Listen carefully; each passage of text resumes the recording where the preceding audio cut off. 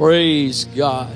Praise God. I'd like to welcome everyone tonight. If you're a guest in service with us tonight, we're so glad to have you. If you are joining us on the internet tonight, we welcome you as a part of this service as well, wherever you may be joining us from. We pray it's a blessing to you. In Jesus' name, give honor to our Bishop and Mother Wright tonight. They are ministering in one of the churches in the Maryland, D.C. district. And so that's where they are this evening. And also mention good report, the Baltimore service this morning. One received the baptism of the Holy Ghost in that service today. And we are thankful for that. Praise God. If you're not standing and you're able to do so in honor of the Word of God as we get ready to read it. I know we've got some folks out tonight that were on their way. We live out near the Bay Bridge, and this was, as far as I had seen, the worst traffic weekend of the year, and it continued today. And I know some of you, I think, had some traffic issues getting here. You're here. Those that couldn't make it, hopefully you're now online somewhere and not just taking the night off, watching a movie or something. I mean, you know. Praise God. Amen. Esther chapter 3. Read a couple verses. Chapter 3 and then a couple of verses in chapter 4. It's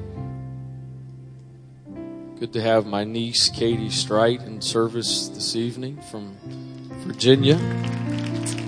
Brother Doug and Alex Wright's daughter. Praise God. Esther 3 and 8. And Haman said unto King Ahasuerus, there is a certain people scattered abroad and dispersed among the people in all the provinces of thy kingdom. And their laws are diverse from all people. Neither keep they the king's law. Therefore it is not for the king's profit to suffer them. That means they're living here, but they're living under another law.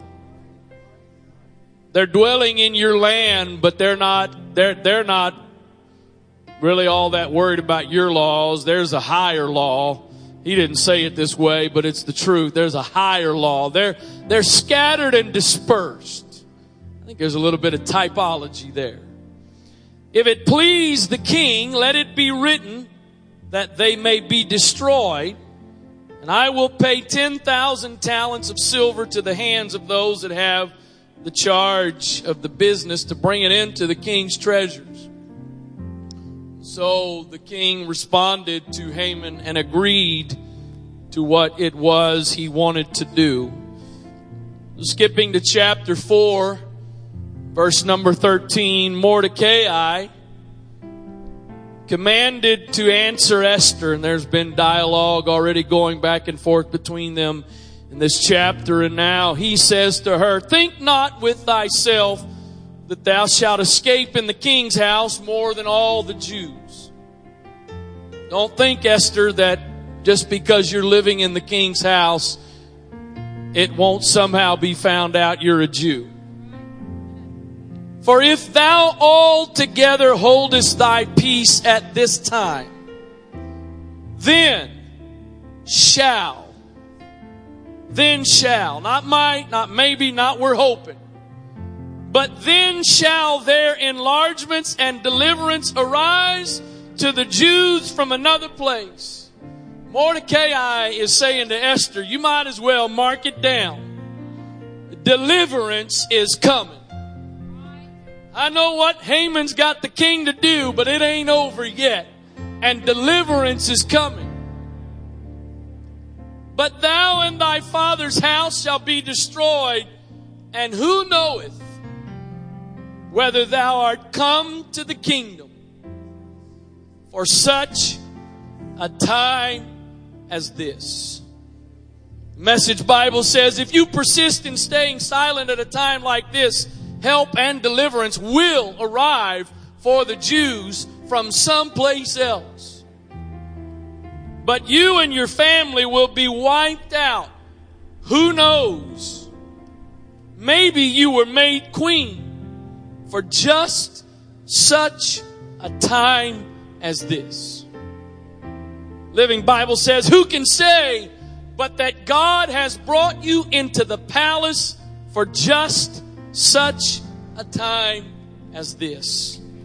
The New Living Translation says, who knows if perhaps you were made queen for just such a time as this? Who knows is what Mordecai said to Esther. We know the rest of the story, and so we know the answer to that question. I want to preach to you for a little while tonight on this subject, for such a time. For such a time. Father, I thank you for the privilege of being in your presence tonight. This opportunity you've given us again to gather together and lift up and exalt the name. We acknowledge tonight, God, that not everybody has this privilege and opportunity. So we thank you for giving it to us tonight and pray that you would help us not to take it for granted in any way, Lord, but to cherish and treasure these moments we have together with you and with each other. I pray, God, that now through your word, your Spirit would minister in this place tonight, that you would speak to our hearts, that we would hear what you would desire to say to us tonight. Not a sermon, God, but a word that would come from you. I trust you for your anointing tonight, Lord. I depend upon you in the name of Jesus Christ. In Jesus' name, amen. God bless you. You may be seated. It's not really what I feel like is my direction, but I just can't quite leave it alone. Can I tell you, there's really nothing we're facing in 2015 that's new. The plot may be written a little bit different. The words of the story may be a little bit different, but it's not something new. In fact, the Word of God is full of examples where the Jews, the children of Israel, symbolic of the church, faced all kinds of adversity. And we find time and time and time again that God had a way of escape, and God had a way out, and God had a plan in advance of how he was going to bring about victory. I got to tell you, I'm just a little bit frustrated right now with this sort of negativity that seems to kind of have settled on the church. I don't care what the Supreme Court's done. I don't care what the government says. I don't care what anybody else says. This thing isn't over with yet, and we're not going down, and we're not a bunch of helpless victims that are just hanging on until Jesus comes. That's not the way the story's going to end.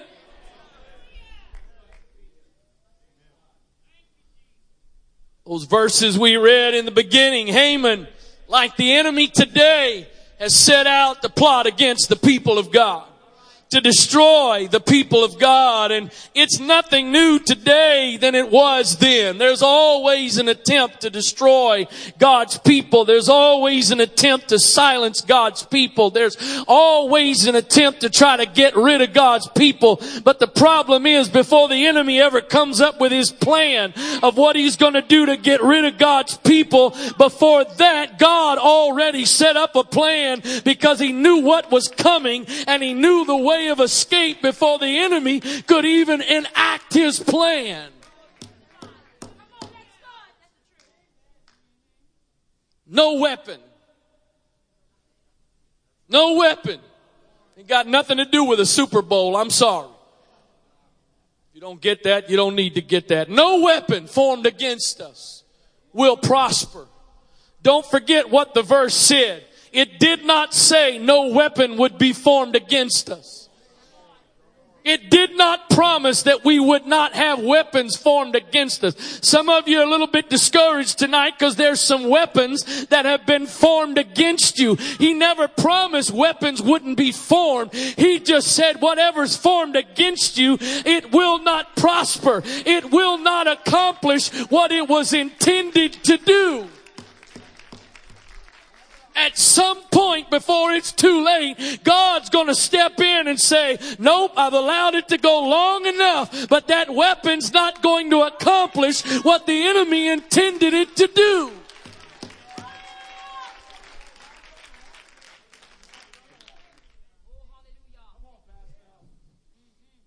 So Haman begins to scheme, come up with a plan to get rid of the people of God. I realize most of you know the story here tonight, so I'm not going to get into the details of the story. Then we pick up in chapter 4 as Mordecai is communicating with Esther, because apparently Mordecai began to recognize something. He started looking back over the circumstances and the events of the past several years and is now realizing it's not an accident that you are where you are, Esther. It's not coincidence that you are in the position that you are in. And so, rather than a declaration according to the King James Version, he poses it as a question. Could it be that God has put you in the kingdom? That God has positioned you where you are for such a time as this. Here's the problem. We have no indication of any place in Scripture where Esther had an encounter with God or an angel from God telling her,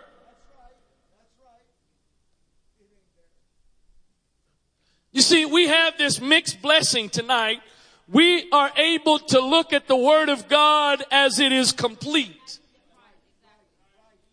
But you see, as we look back at the Word of God, our perspective, our past intersects with what was their future.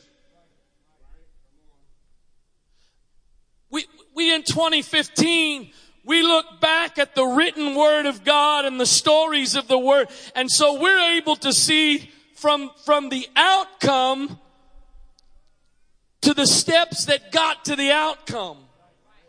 But what you have to remember is on the other side of that, there were some people that they didn't know the outcome. They didn't know what the end of the story was, and so they are living this way. And so Mordecai says, maybe. I'm not really sure. You see, 2015, you and I look back, and there's no maybe tonight. I wish I had one, Brother Barr, I guess you are one. I need 2 or 3 more. I know y'all been in church the last couple of weeks, and been on vacation, and it's just all pent up inside, but I just feel like preaching a little bit, but I ain't getting much help in here.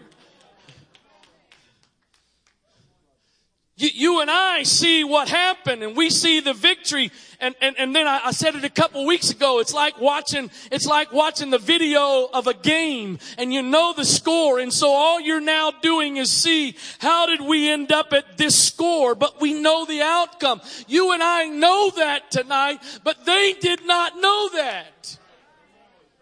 And so all they know is maybe you're brought to the kingdom. And what we know tonight is she was brought to the kingdom. We also kind of have this challenge. When we look back, we look through our filters. I know some of you may not realize this, but Hear, O Israel, the Lord our God is one Lord, was not in the Bible to explain the Trinity.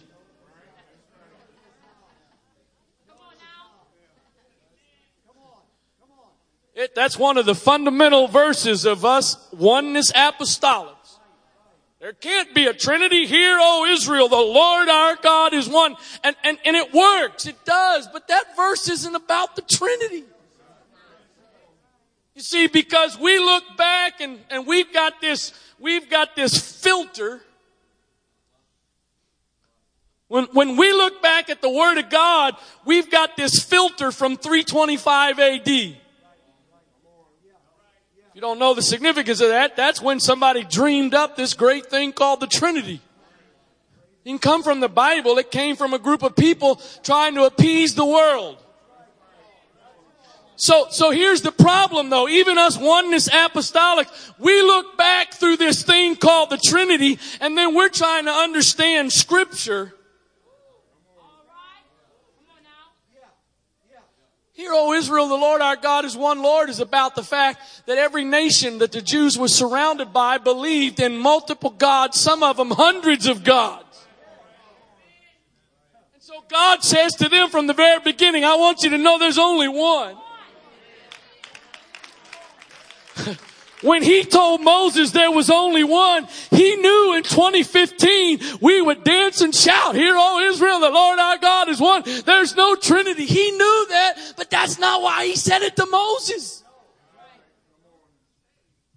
He said it to Moses because you're captives in lands that got hundreds. They got a sun god, a moon god, a river. They got gods for everything. And I want you to be able to dwell in a land of strangers and not be influenced and intimidated by their beliefs.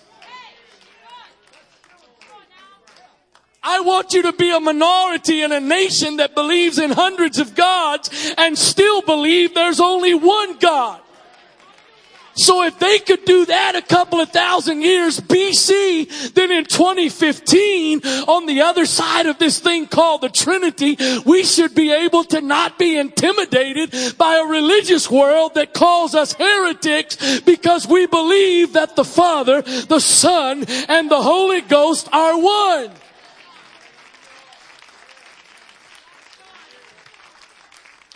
Well, they write books about us. They have radio shows. A handful of people. That's nothing compared to living in nations in bondage surrounded by people that believed in multiple gods.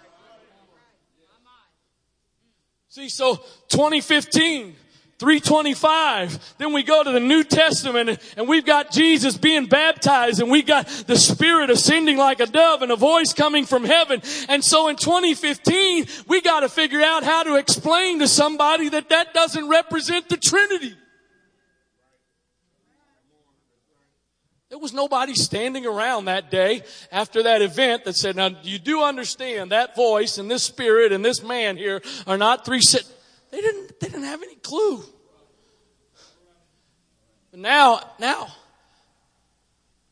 some of you know what I'm talking about. Because some of you that sit here tonight and believe you're one God apostolic, you still look back through that filter and still try to figure some things out. Instead of trying to figure out how to explain this by this, just get rid of the filter.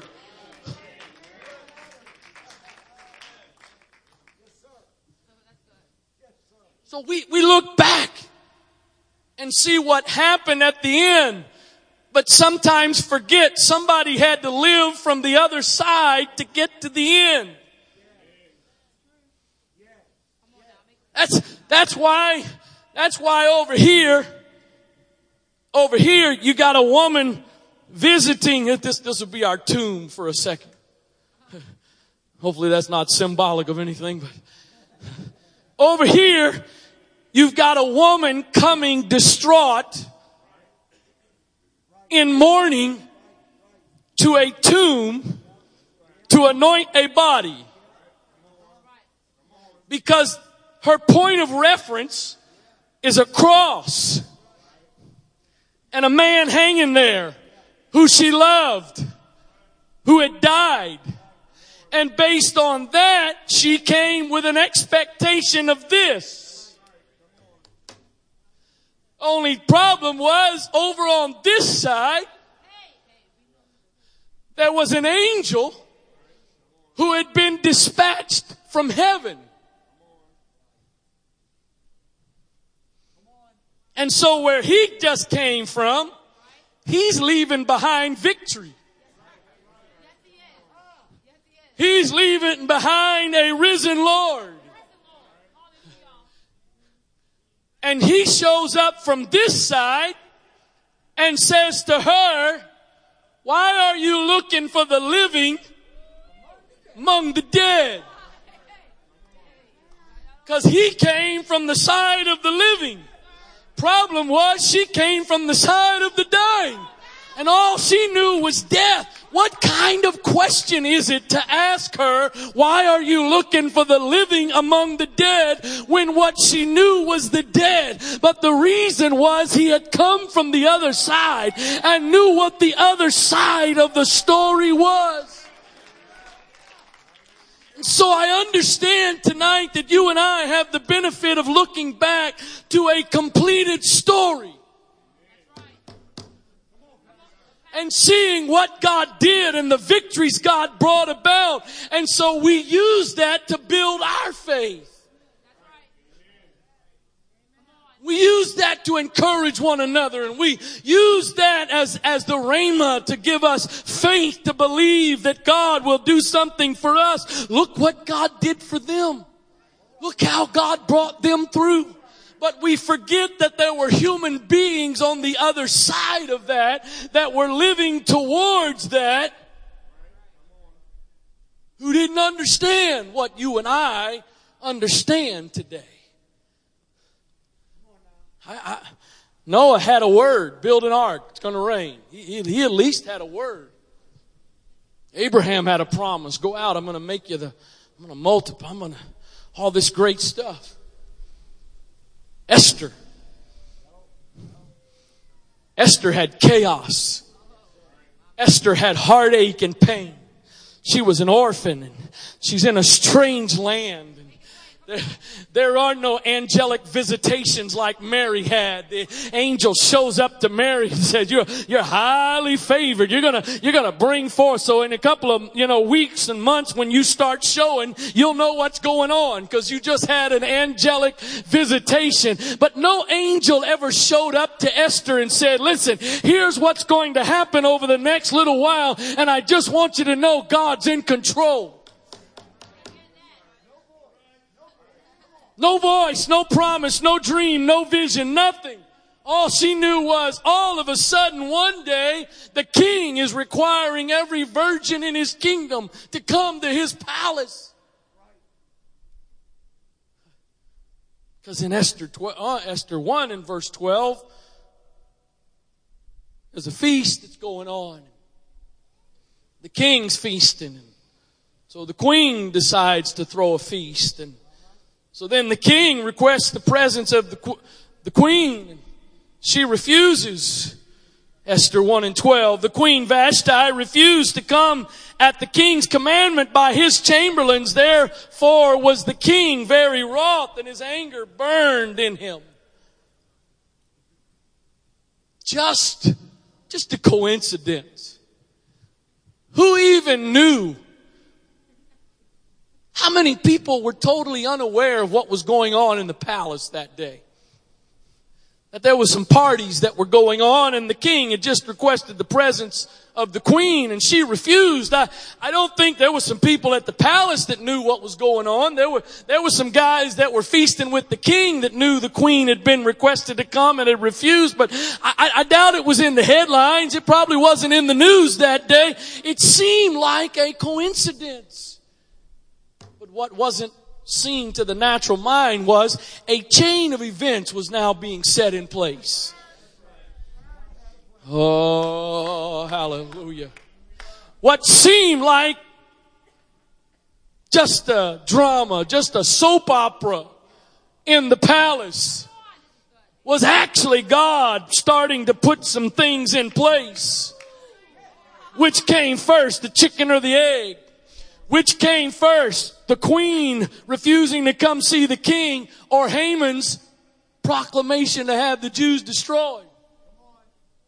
Well, I know in the chronological events of it, Haman having a desire to destroy the Jews came after what Vashti did. But don't forget, we've got an eternal God.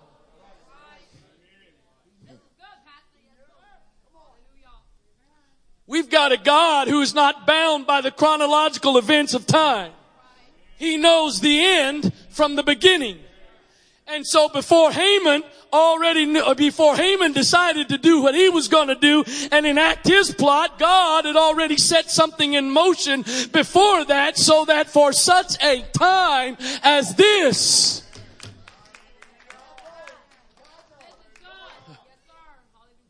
skipping down to verse 19, if it please the king, let there go a royal commandment from him, and let it be written among the laws of the Persians and the Medes that it be not all altered, that Vashti come no more before King Ahasuerus, and let the king give her royal estate another that is better than she. Somebody just happens to have this idea. You need to get rid of Vashti. Don't let her ever come back. And you need to get a new wife. And in the midst of all this, there's this orphan girl living with a relative, just surviving, just trying to make ends meet, not knowing that there's something else going on. And that she's not just an orphan, and she's not just a nobody, but God has set something in motion for such a time. According to what I was able to find out, Vashti pitches her little fit, if you will, around 483 BC. And it's about 5 years later that Esther becomes queen. And then it's about another 5 years until Haman comes up with his scheme and his plot to come against the children of Israel. So 10 years in advance, without telling her what he was doing, without informing anybody of his plan and his purpose, God was positioning Esther for such a time. If you take this in the wrong context, then you can probably use it against me. So hopefully you will not take it. And actually, I preached it a couple of weeks ago, so I guess I'll just say it again anyway. We have become Rhema junkies. If God tells me, if God promises me, if I get a dream or if I get a vision or if I get a sign, then I'll know. Some of us plant ourselves and refuse to move until we know we've got a guarantee of what God's going to do. Unfortunately, there is example after example in Scripture where people did not have that promise in that way from the beginning of their journey.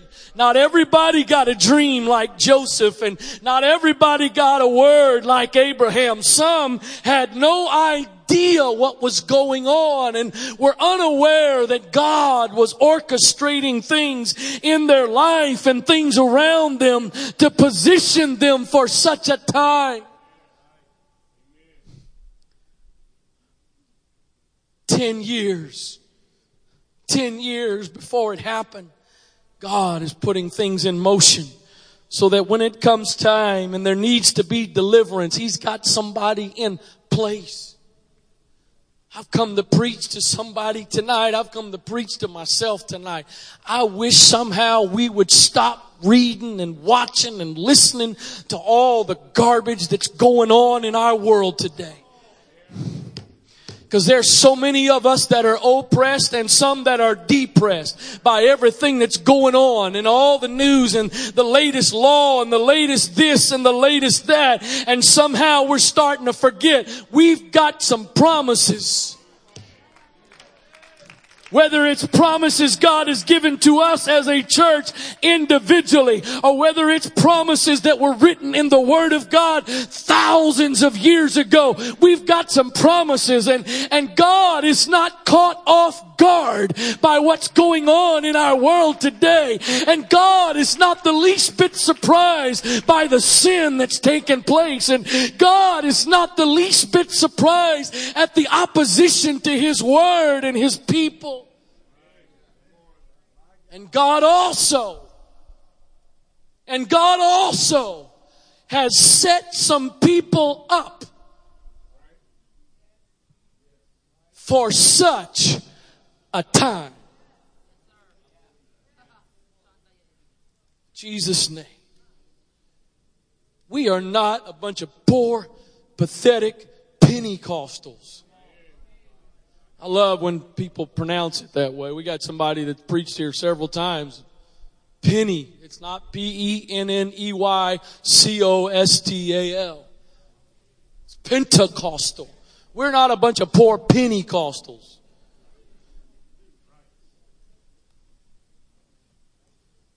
We're not a bunch of pathetic apostolics either. Anybody know what's a rough population of Baltimore? Anybody know?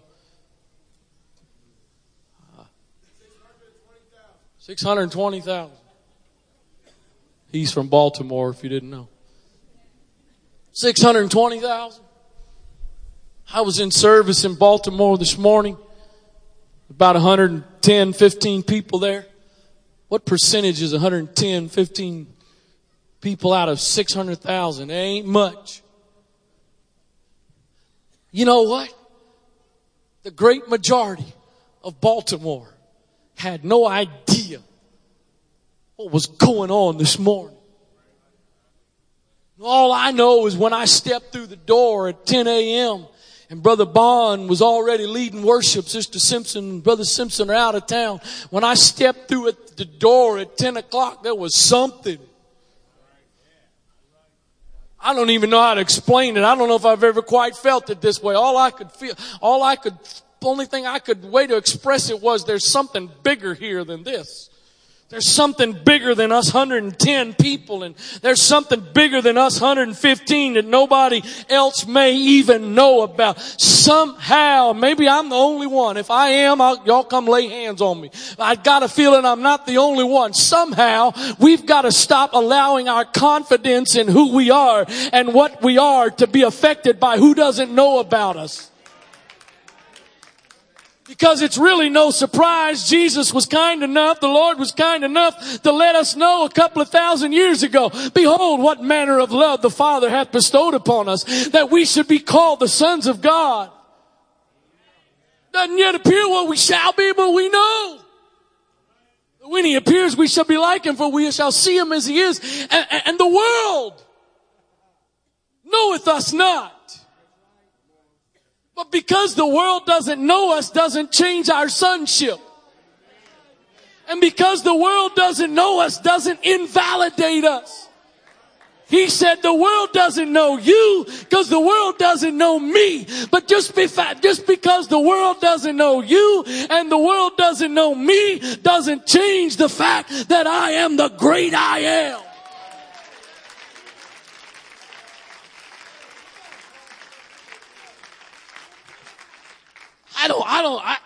I don't, the past several mornings, I was out of town last week on vacation. The past several weeks in my travels on Sunday mornings, it's been about 8:30, 9 a.m. on Sunday morning when God was kind enough to give me some direction for that service that morning. And this morning was the same thing. And finally, after all this great worship they give the pulpit, let me tell you something. I think I'm not the only one. A lot of you haven't had the opportunity to experience, but there's few things more intimidating when you're responsible for trying to figure out what to do. When you know something's happening, but you're not quite sure what to do.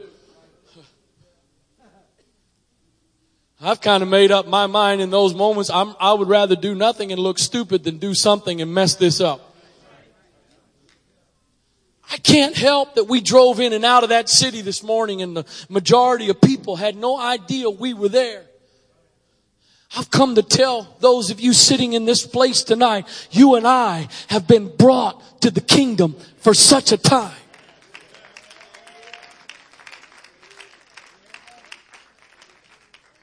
Brother Jolin, it's no accident you were born when you were born. It's no accident, Brother Boyer, you were born when you were born. It's not a coincidence. I know you've heard it preached. Bishop preach it. I preach it. It's one of my favorite messages I've preached throughout my ministry. But in Hebrews chapter number 12 or chapter 11, you get to the end of it and it says, these all died in faith, not having received the promise. Because God provided some better thing for us. And he said that they without us are not complete. Does anybody believe tonight? Brother Tino, I don't know what they say now. You're a little bit older than me, but I think you probably, we were close enough. You used this term. We are not the scrubs that got left behind.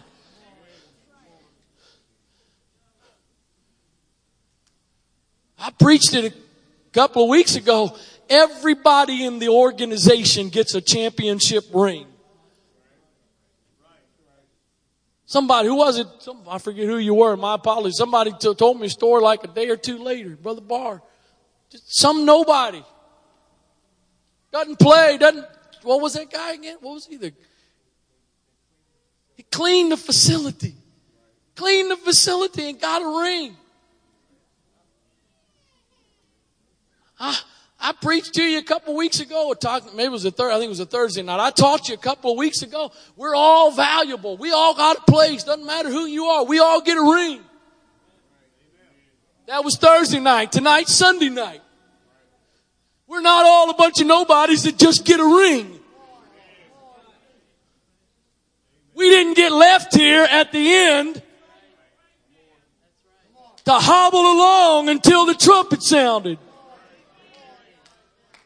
For such a time. For such a time. You think God wasn't smart enough? He couldn't have had Peter born in 1960, 1950? You think God couldn't have done that? You think God couldn't have saved Daniel until 2000? You think God couldn't have done that? Some accident that God decided for you and I to be here instead of them? No. For such. You see, our problem is the same thing Esther's problem was. We're hopeful, but we're not certain. I hope I'm here for such a time. I hope who I am at this point for such a time. But I'm just kind of hoping. How about if we start looking at past evidence of people that were positioned for such a time, even though they did not know they were positioned for such a time. And if God was able to position an Esther for such a time as that, then God is able to position you and I for such a time as this. I know Bible prophecy is important, and I know there's Revelation and Daniel and Ezekiel, and I know there's all that stuff, and I know there's seals and horses and plagues, and I know there's all that. I know there's some bad stuff that's supposed to come. But it's a sad thing when all the church does is focus on the bad stuff that's here and coming.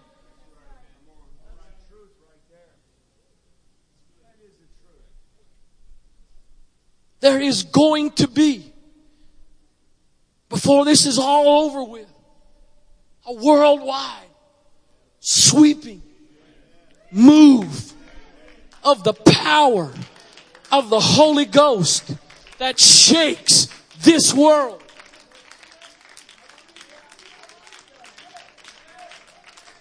We are not going out of here limping and hobbling along, just barely surviving.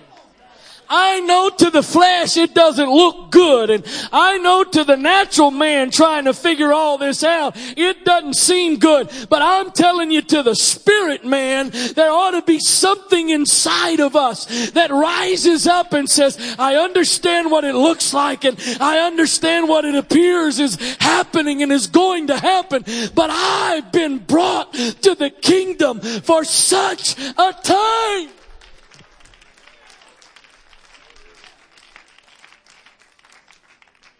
I know I'm sorry, I've used it before. Forgive me for using it again, but the guy that makes the winning shot, it may happen in high school or something like that. Somebody gets lucky. But most of the time, the guy that makes the winning shot, or the guy that hits the winning hit, gets the winning hit, or the guy that throws the game-winning strikeout pitch is not the guy that was hiding somewhere down on the end of the bench and just happened. It was the guy that was sitting there waiting for the opportunity. It's the guy that comes down at the end of the game and there's only a few seconds on the clock and we need a 3-pointer to win the game. Forget the tie. Let's just win the game. And he comes down and he's not hiding over in the corner thinking, I hope they don't throw me the ball. But he gets himself in position and he's waving hands and he's trying to get the attention because we need a final shot. And I want to take the shot because I've got confidence that I can take the shot. I understand. I said a little while ago, the majority of Christians, sincere Christians, in my opinion, do not have a trouble thinking of themselves more highly than they ought to think. I know the Bible says not to think of ourselves more highly. I know that. And there are some that do. But I don't think the average Christian's problem is thinking more highly of himself than he ought to think. The average Christian's problem, sincere child of God's problem, is thinking less of himself than he ought to think.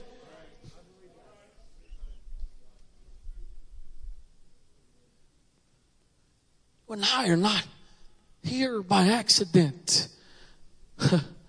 I understand most of you did not have a road to Damascus bright light experience. A couple of you had some things that were close to that, but most of us didn't have that. Most of you did not have an angelic appearance calling you into the kingdom. Some of you just happened to stumble at the right place at the right time. There was no red carpet. There were no great announcements. There was no announcing of your name. Behold, Carrie Monk is now in the kingdom. Most of us just kind of slid in on our seat.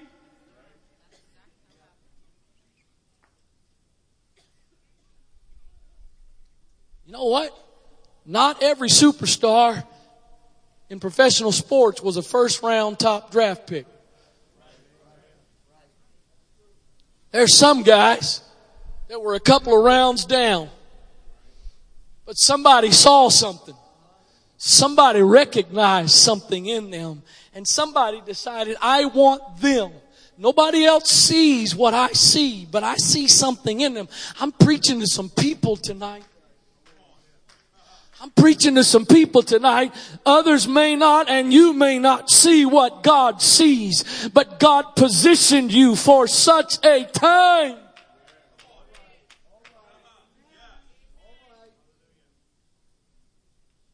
Oh, Jesus. It's the 4 by 100 meter relay. It's my favorite Olympic event. It's unlike all the rest of the races, because the rest of the races, it's all about one guy. You run your race, you cross the finish line, doesn't matter what anybody else does. You just do the best you can. But that 4 by 100 meter relay, you got 4 guys that are dependent upon each other, and they got to carry that baton and they got to pass it. And it doesn't matter how fast you run. If you run without the baton, you're disqualified. Don't be intimidated by people that are blowing past you running but ain't carrying nothing. Those that are running past you free of truth. I've been set free from that bondage. I've been set free from that legalism they preach there at that church. I ain't carrying nothing. I got my roots coming out, my Mississippi roots. I ain't carrying nothing tonight. All right? My hands are empty. Free to run, free to dance, free to cross the finish line and be disqualified.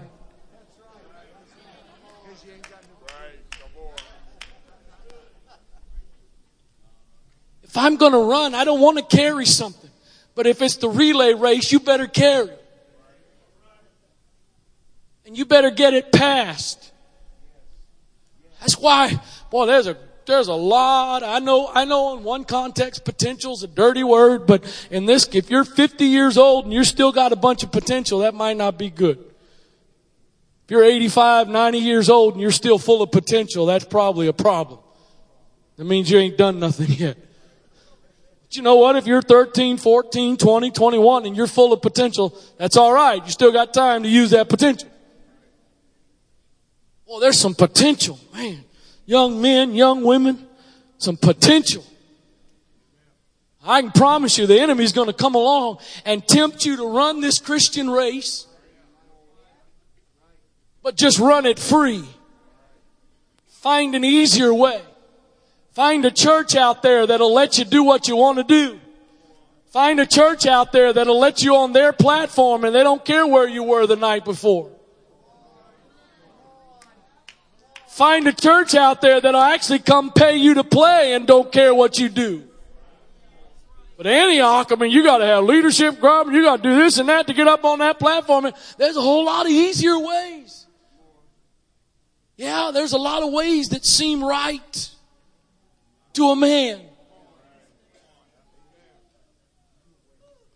But the end is not the way you want to go. So that relay race, those runners run and they pass that baton. But that last guy, that guy's called the anchor man. He's called the anchor man because usually he is the fastest runner. And so what that means to me is this. If our team is already winning, when we get the baton to him, it's going to be really embarrassing. Because we're already winning. And when he gets done, they're going to be so far behind. It's just going to be bad. But the other side of it is, if we're losing, if we're behind in the race, all we got to do is get the baton to the anchor. Because if we can get the baton to the anchor, he has the ability to make up the gap. So I don't really care if the church is ahead right now or behind right now. You and I are here. And if you and I are here, I don't think there's much debating. We are living in the last days. That makes us the anchor. Doesn't make us the leftovers. Doesn't make us the rejects. Doesn't make us the ones that God decided, I got to make you at some point, so I'm just going to stick you there then. No, God specifically decided for you and for me to be in the kingdom for such a time. I wish I could give every person in this place tonight trumpets from heaven and an angelic visitation that you would be able to know, Kevin Breckenridge, you have been brought to the kingdom for such a time. Charlton Heston on the speakers telling us in God's voice. Eric Engblom, been brought to the kingdom. You ever had that? You ever gotten that? No? You ever even gotten a still small voice? Eric, you've been brought to the king. No, not even. No, but you're here, aren't you? What would happen to all of us tonight if we would decide the very fact that I'm here is all I need? It's all I need.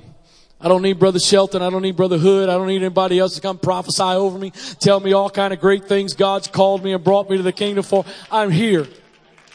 So if I'm here, I've been brought for such a time. If I'm here, God knew what was going to be going on in 2015. And God knew the adversity. And God knew that sin was going to be abounding. And God knew that man was going to be getting more and more evil. God knew all of that. But God also knew that in the last days, I'm going to pour out my spirit on all flesh. And so I put you here for such a time. Oh, hallelujah. I don't know if it's summertime. I don't know if it's the devil. I don't know what it is. But I do believe I don't believe I've missed it. So I'm not going there. It's time for something to break in us. It's time for something to rise up inside of us that says, I'm going to stop asking. I'm going to stop questioning. It's no longer going to be a question. It's going to be a statement. I have been brought to the kingdom. I stopped at it when I first started preaching. But notice again, please, what Mordecai said to Esther. He did not say, deliverance might come. There was no question or doubt that deliverance was coming. There was no uncertainty for Mordecai that what Haman is trying to do is not going to work. The only thing that's left to be decided is who God's going to use to bring about the deliverance. There's going to be an outpouring of the Holy Ghost in these last days. There's going to be a great harvest to Antioch, the apostolic church, in these end times. That's not a question. That's not a maybe. We're not hoping. We're not dreaming. We're not wishing. We've got guarantees. So it's not a matter of if. It's simply a matter of who is going to be the ones that are participants in what God is going to do. And I've come to tell you tonight, you've been brought to the kingdom. I know I've already said it and I probably should just stop preaching and quit, but I'm not. The point I've already tried to make, and I will make it here as I think I'm closing. They did not know in advance the significance of who they were. Esther had no idea in advance the significance that she was in God's plan. Naomi, when she left Bethlehem to go down to Moab, had no idea the significance that she was playing in God's plan. She did not know that God was allowing her to go down to Moab, and her husband was going to die there and her sons were going to die there. But in the course of that, she was going to get connected to two daughters-in-law, one who was going to decide to stay where she was when the opportunity came, but a second who was going to make a decision that your people are now my people. Your land is now my land. Wherever you go, I'm going. There was no thus saith the Lord, Naomi. Thus say, that she wasn't at church on a Sunday night with a man there with a prophetic gifting. Naomi, stand up. I have a word from the Lord for you tonight. God's going to take you away from this place for a season. In that season, you're going to lose everything you've got. It's going to look like it's all over with, but God's going to bring you back and everything's going to... She didn't have it. She just had circumstances and situations that led her away from home and lost everything she had. And she comes back to Bethlehem, not faith and excitement. I'm going back to the house of God. Woo! No, she just decided there's been enough heartache and pain here. I'm at least going to go suffer at home. She goes back home and everybody starts greeting her and she says, hold on. Don't call me Naomi anymore because God has dealt bitterly with me. Isn't it amazing? I don't know if I've ever done this before. I'm going to do it tonight. Isn't it amazing that sometimes it's what seems to be your bitter situations that are the very situations God has orchestrated in your life to get you positioned for what He has for you to do?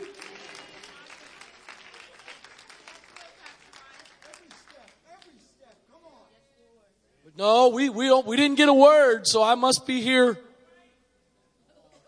God didn't tell me I was going to go through this. I know all those spiritual people, God tells them everything. I'm not one of them. He usually don't tell me nothing. I'm trying to figure out where He is. I look for Him in front of me and I can't find Him. I go back behind me and He ain't there. I look on the left hand where He's helping everybody else and I show up and He leaves. I give the other side one more try and He's not there either. But He knows the way that I take. He knows exactly where I am. And when He gets done, it's not going to be over with, but I'm going to come out of it better than I went into it. Oh, hallelujah. I wish somehow before I quit preaching, at least one person would just decide, y'all might as well give it up because I ain't one of those calling out kind of preachers.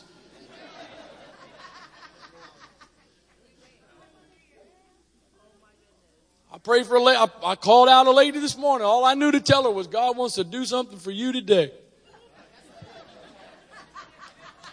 You know how, that's impressive right there, isn't it? You know how in all that congregation was at me? Boy, Brother Wright just read her mail.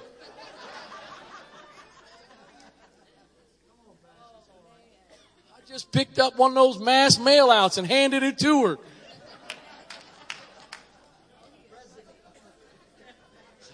I did believe and I was feeling all service long, God wants to do something for you.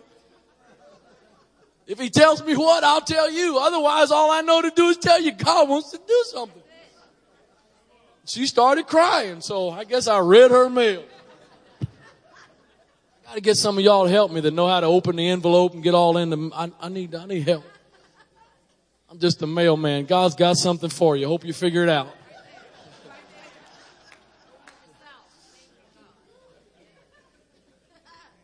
I know the rest of y'all don't do it, but I've been in those services.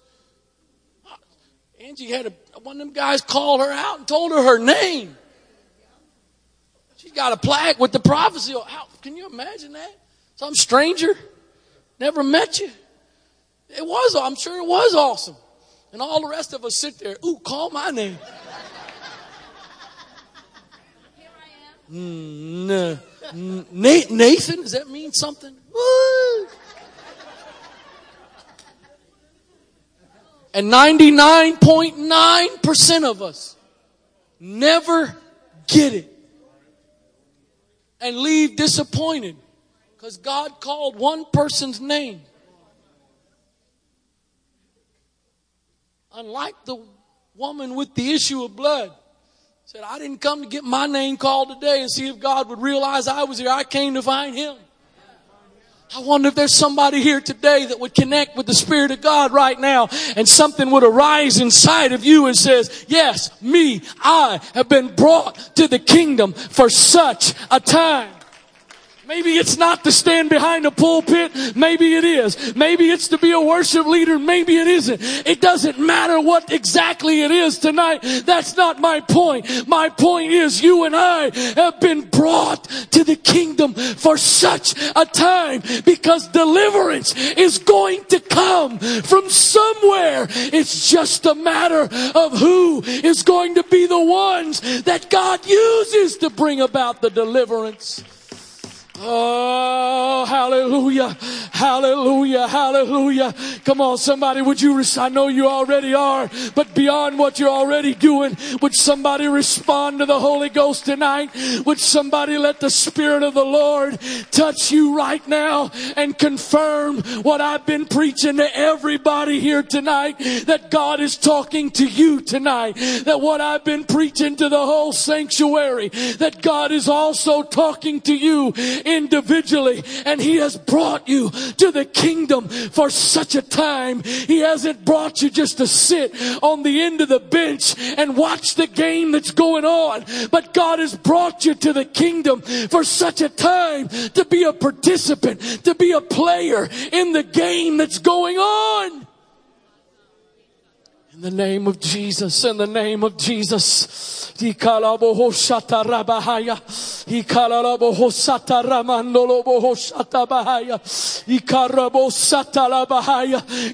want it just to be a question. I don't want it to continue to be a question. Am I in the kingdom for such a time? I don't want it to be a question that I keep asking. Have I been brought for this time? But God, I want it to become a statement. I want it to become a declaration in my life. I have been brought to the kingdom for such a time. I have been positioned where you have me for such a time. I am here for such a time. In the name of Jesus, in the name of Jesus, in the name of Jesus. I know there's a lot of you that are already responding, but can I open this altar right now and invite some of you to go a step beyond just responding where you are? And I invite you to come, and the primary reason I invite you to come is as a step of faith, as a declaration of faith. God, I respond to you tonight that you have brought me to the kingdom for such a time. In the name of Jesus. Not here by accident. I'm not here because I'm a leftover. I'm not here because I'm a reject that you just somehow stuck here at the end of all of this. Such a time. Doesn't matter if you got a title or no title. Doesn't matter if you've got a position. Doesn't matter what your role is. Doesn't matter what your place is. The point is you and I have been brought to the kingdom for such a time.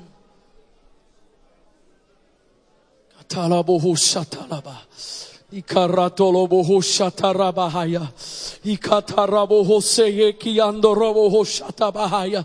Ilamo koriandalabahaya. God, deliverance is going to come. Revival is going to come. Harvest is going to come. Salvation is going to come. Outpouring is going to come. The miraculous is going to come. Deliverance is going to come. That's not the question. The only question is who is it going to come through? And so tonight, God, here I am, a part of the kingdom for such a time as this.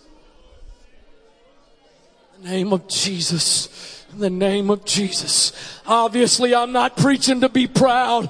I'm not preaching for us to become prideful. Obviously, that's not the message I'm preaching tonight. But I am preaching that we need to allow God to give us a confidence in who we are and what we are and why we are here.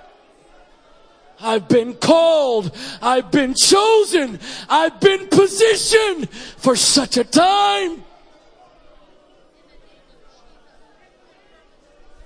Whatever God's called me to do, wherever God's placed me, whatever role God's put me in, I've been put there for such a time. God decided a long time ago, even when I didn't know He was orchestrating it, even when I didn't realize that He was behind the circumstances, God started a long time ago positioning me for such a time. Alaboko shatarabaka yalalabo satalalabahaya. I come against every doubt tonight that wars against the minds of the people of God.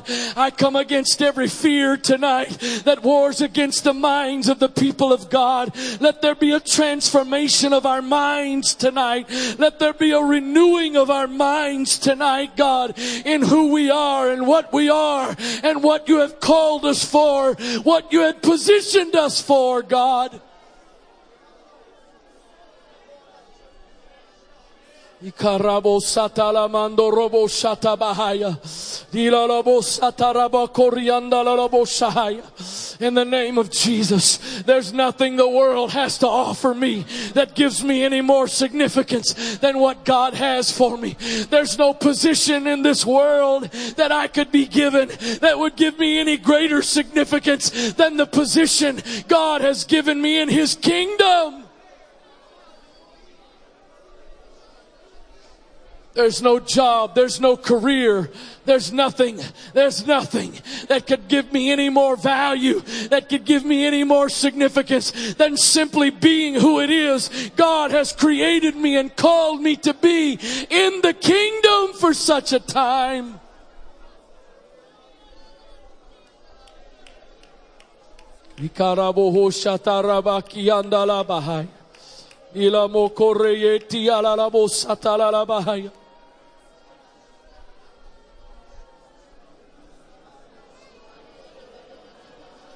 I'm not positioned here to be a spectator. I haven't been put here to be an observer. I haven't been put here to sit on the sidelines and just watch everybody else and what God does in and through everybody else. But I've been brought to the kingdom for this time. Been called to be a contributor. I've been created to be a conduit for the Spirit of God to flow through and work through and move through. I've been positioned by God to be used to bring deliverance to somebody.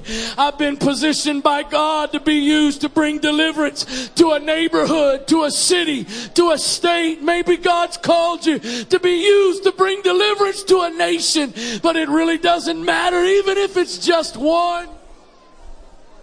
Even if it's just one. I've been positioned. I've been positioned for such a time. I've been positioned for such a time.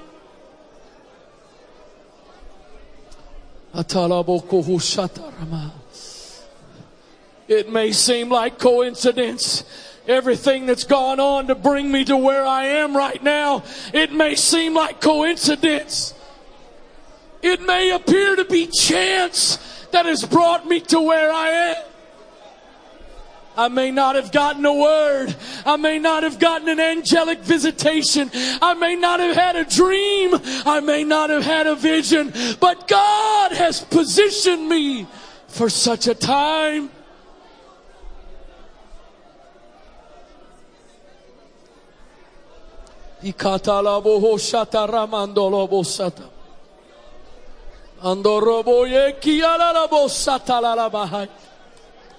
For such a time. I was born for such a time. I was created for such a time. I was called for such a time. I was positioned for such a time.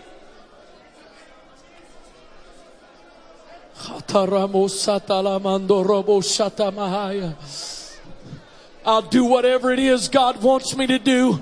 I'll do whatever it is God wants me to do. Even if from a natural perspective it seems insignificant. But I'm going to acknowledge no matter what it is I'm called to do, I'm not insignificant. I've been brought for such a time. If I end up just being a doorkeeper in the house of the Lord, that's okay. I was brought to the kingdom to be a doorkeeper at this time.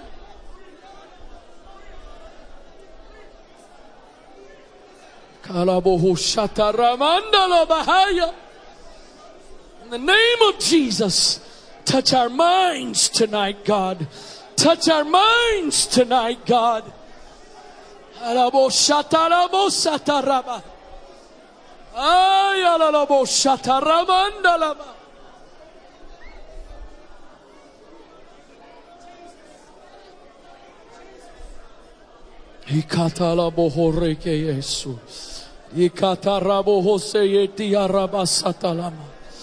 For such a time, for such a time, I am here for such a time.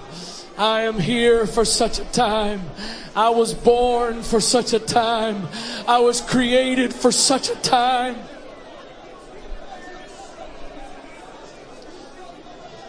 Maybe my life has been a life of adversity. Maybe my life has been in obscurity. Maybe my life has been one heartache and pain after the other. But I was born for such a time as this. And God ordered the steps of my life to get me to where I am for such a time as this.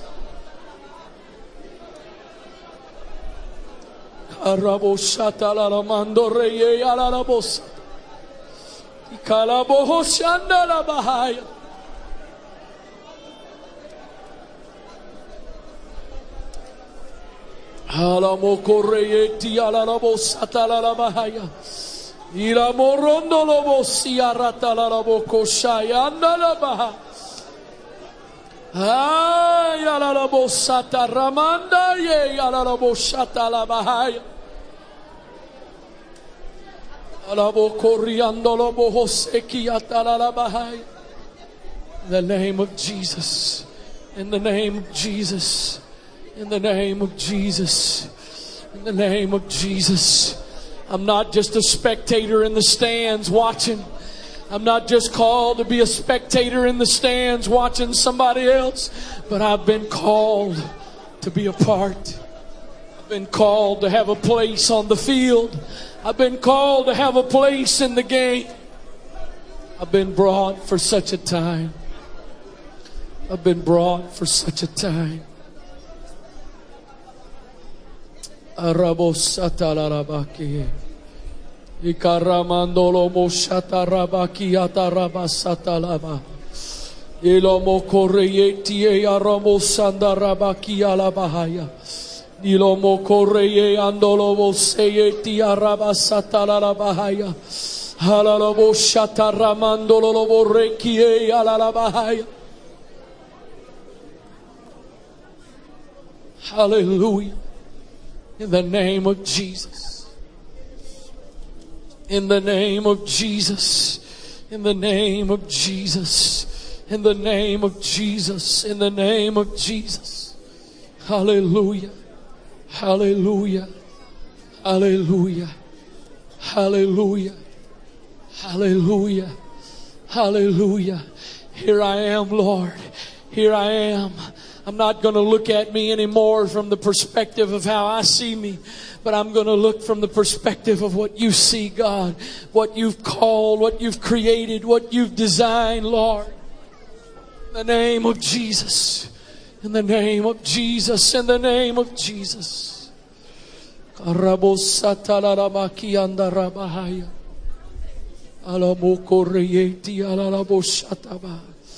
Ilamando robo koho shata rabaka yando lobo hosata la bahaya. Yela mando reitie ya rabo sanda la bakia rabahase. Hayala rabo ko shata ramando lobo sataba. In the name of Jesus. In the name of Jesus. In the name of Jesus. In the name of Jesus.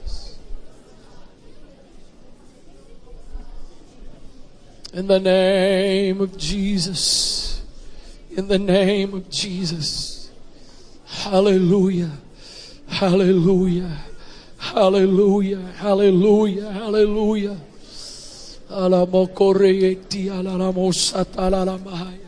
I realize it's probably become fairly trite. And I know many of you have heard it probably many times. But it's true. It's not about my ability. It's not about your ability. It's about our availability. It's about willing to be available to let God do what He wants based on what He sees. Not what I see, not what I think can be done, but based on what He thinks can be done. In the name of Jesus. In the name of Jesus. In the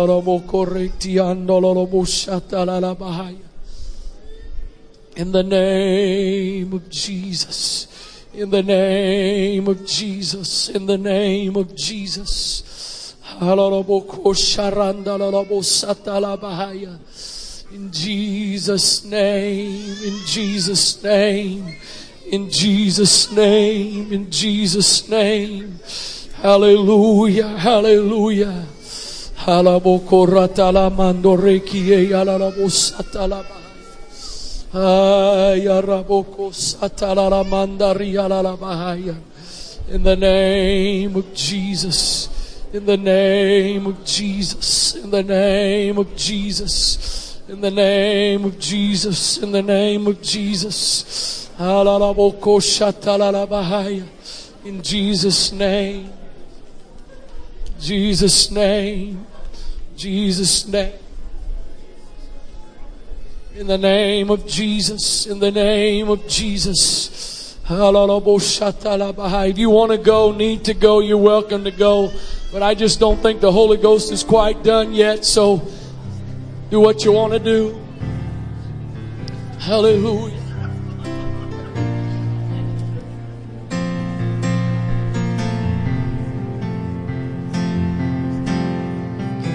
Myself away. I give myself away so you can use me. I give myself away.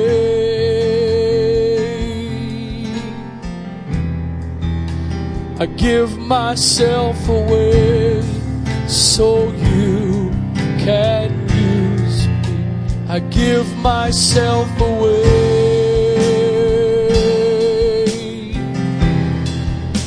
I give myself away so you can use me. I give myself away. Oh, I give myself away so you can use me. I give myself away. I give myself away give myself away. Oh, I give myself away so you can use me. I give myself away. I give myself away so you can use me. My life is not my own. To you I belong. I give myself to you. Oh, my life is not my own. To you I belong. I give myself to you. Oh, my life is not my own. To you I belong. I give myself to you. Oh, my life is not my own. To you I belong. I give myself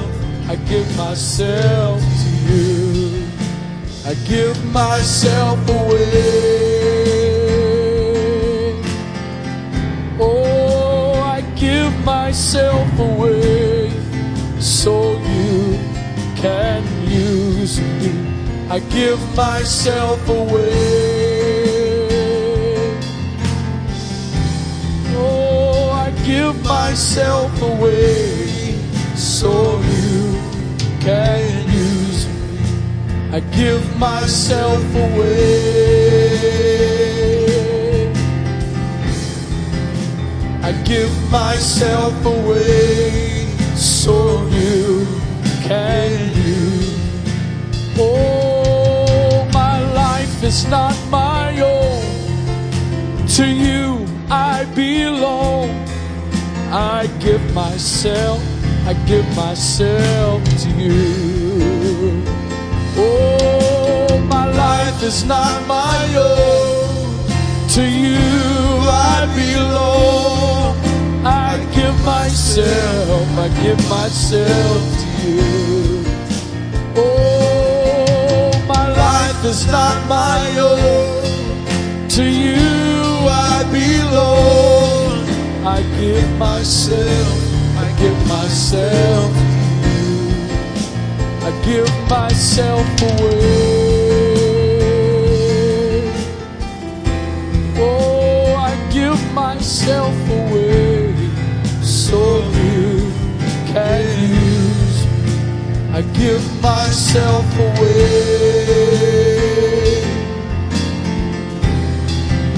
I give myself away so you can use me. I give myself away.